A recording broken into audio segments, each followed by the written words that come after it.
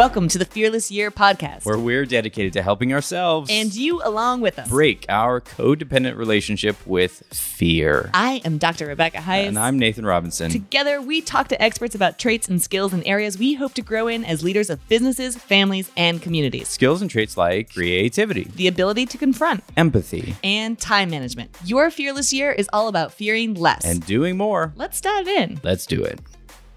Hey folks, welcome back to the Fearless Year. I'm Nathan. And I'm Rebecca. And we are doing our first ever wrap-up episode. Yeah, it's a little recap of everything that we have kind of talked about this month. And this month's focus was mindfulness. Right. And so the episodes themselves, here in our first month, we talked about empathy, gratitude, and kindness. Each of these is an element of mindfulness. Since that's how we start other episodes, we should probably define what we mean by mindfulness. Mindfulness, and this, I'm pulling this from Psychology Today, but your Google search may vary. But according to Psychology Today, mindfulness is a state of active, open attention to the present, observing one's thoughts and feelings without judging them as good or bad. Right. And we talked a little bit off mic about that. It's not just observing your feelings. I think I want to add to the definition. Mm-hmm. I'm gonna hey, you're a contributor to Psychology Today. I'm going to get on there and edit this now. I think, it's not just paying attention to the feelings and thoughts, but paying attention also to our behaviors. Like, what do those thoughts and feelings elicit? And how are we acting in these patterns of behavior? So sort of pulling back from that and seeing how we can change our empathy, our gratitude, and our kindness to be overall more mindful of the way we show up in the world. Mm-hmm. The key phrase is without judging these as good or bad. They're just observations, right? So if I'm having a stress response, or if I'm feeling worried, or if I have this tendency, we don't have to in the moment judge it as good or bad and then feel guilty or feel, good about it. It's data. And then we can do something with the data. We can take action to change something if we feel like it's a negative response, or sustain something if we feel like it was a positive one. Yeah, I mean, I think this hits on so many levels because, one, if you're going to be judgy about the way your body is reacting, first of all, you're probably going to elicit a stronger response, right, in the direction of, oh my gosh, I'm feeling terrible. I got to stop feeling terrible. I'm feeling so bad. It just sort of exacerbates that. The initial starting point is not the place for judgment, right? The initial response just is what it is. And then, and you referred to this actually in one of our recent interviews or conversations, it is we are responsible for our first external response, right? The thing that we choose to take action on. And that's hopefully what has been helpful for listeners and for ourselves in listening to these experts in empathy, gratitude, and kindness. One of the very practical tools that is sort of having a renaissance, right, is the idea of meditation, mindfulness meditation. Yeah. So, and in its simplest form, meditation is simply being still, finding a comfortable place, being still, and noticing. Right? So there's often a focus on the breath, right? Notice the breath as it comes in and goes out. Notice the thoughts as they wander and bring the attention back to the breath, etc. But it's really about being still and noticing. And in that noticing state, you are in a state of mindfulness, even if you're doing it imperfectly, even if it's a struggle, even if your mind wanders or it gets all squirrely and easily distracted. That's one of the tools of mindfulness, right? Yeah. It's I'll tell you my background with trying to meditate is I brought my judgment with me, right? In so many ways it showed up because I sat there and I was like, okay, clear my head of all thoughts. Here we go. And I think that's one of the big myths of meditation, right? I have to be completely free of thought. No. Your thoughts are going to come and go. And immediately when I'd have a thought, I'd be like, oh, that's bad. You're not supposed to have a thought, right? And that's the whole concept behind meditation is if you're having a bunch of thoughts, you're doing it, right? Like that is meditation. The practice is to recognize the thought, not judge it, not label it as, oh, that's a good thing or that's a bad thing, but thank your body for bringing that to your attention and letting it go.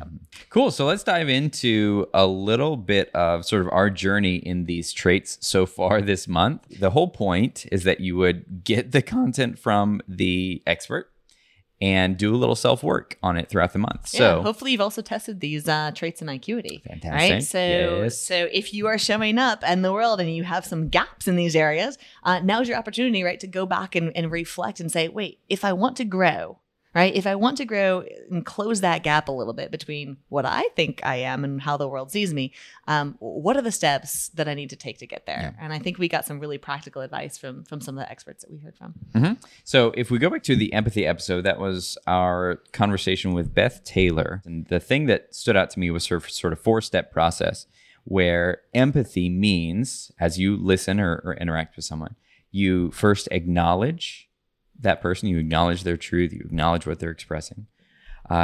Number 2 is listen, which I thought was an interesting distinction, right? You acknowledge that something's happening and then you listen. Sometimes I might tend to think, oh, once I've acknowledged it, that was my listening part. Right.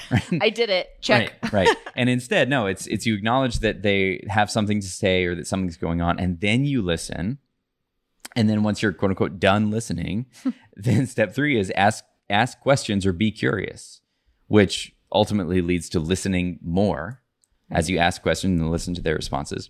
And then the last step is to validate, not to solve their problem, not to do it for them, but to validate what's happening with them. And that closes the loop of empathy in the practice. Yeah, curiosity was a big theme in mindfulness here, right? You can't be in fear and be curious. Right. It's one of those opportunities for you to say, wait, let me explore that. What is that feeling I'm having? I'm with you on that, Nathan. Those were the big takeaways for me with Beth. I mean, so much good stuff in there, but I have found myself in a moment recognizing, I need to be empathetic here. What are my 4 steps? Okay, good. Like I've internalized that to the point where I'm going like, okay, step 1. I need to acknowledge. Yep, just acknowledge, right? I don't have to solve this problem immediately because that's where I leap to. So, yeah, and I sort of jotted down in my journal, right? A takeaway is I want to apply these 4 steps to others, yes, but also to myself, right? When I am extending empathy to myself, what am I experiencing? What's going on? Listen to sort of that internal response. Dig in, ask questions, inquire after this response that I'm having, so that I can, and then validate myself, right? Absolutely. Hold a place of non-judgment, and then at the end of that, with that renewed sense of awareness, then I can make a choice. So I think that feeds kind of right into our second trait that we explored, which is gratitude. And we had a great conversation with Jay Abbasi, and one of the big takeaways that I had from that conversation was not letting your expectations, whether that's of yourself or of somebody else, or if we're talking about empathy, I need to solve this problem, like that's my expectation. Not letting that stand in the way of being grateful, because having those expectations, when reality hits and those expectations aren't met, right, we lose our ability to be grateful for the moment, for the experience, for the growth opportunity. And one of the ways that Jay talked about building a practice was the idea of gratitude journaling. So whether that's a standalone journal, or again, if you dig into our membership process, the Fearless Here membership, we have this bullet journal that has space. It's awesome. Literally has space every day for you to, at the start of your day and the end of the day, focus on gratitude, focus on specific tangible things that you can be grateful for, instead of just letting your expectation versus your reality run the show and run your expectation of whether you had a good day or a bad day. Right. You don't have data. Right. Exactly. One other thing about gratitude with Jay, we talked, I don't know if we said it in these terms, but as I remembered, it was this idea of gratitude guilt, right? The idea. So we talked about the pandemic and how this has been a really heavy year plus for everyone, and there's a lot of pain. There's been a lot to mourn.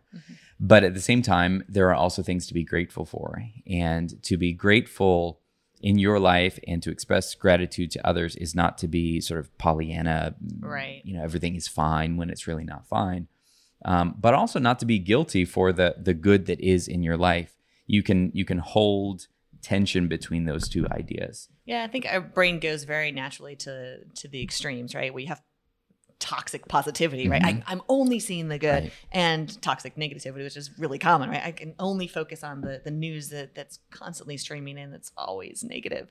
And I like the idea of holding tension there. In this series on mindfulness, we also talked to Brad Aronson about kindness and his phenomenal book, Humankind. The big takeaway from that, I mean, there's a ton of information. Go back and listen to the episode in full because there's a lot of rich discussion in there. But I think that the big takeaway for both of us as we discussed it was this starting small, right? This effect of look, if you don't have $1 million to go out and donate today, that's okay. Doesn't mean you can't do something, right? And kindness can be a smile, right? It doesn't have to cost anything. It's little, and that little tiny thing can affect the next person, and then the next person, and create this ripple effect where you're building an entire community of kindness. One of the best things about our conversation with Brad, in my opinion, was the rich stories that he brought.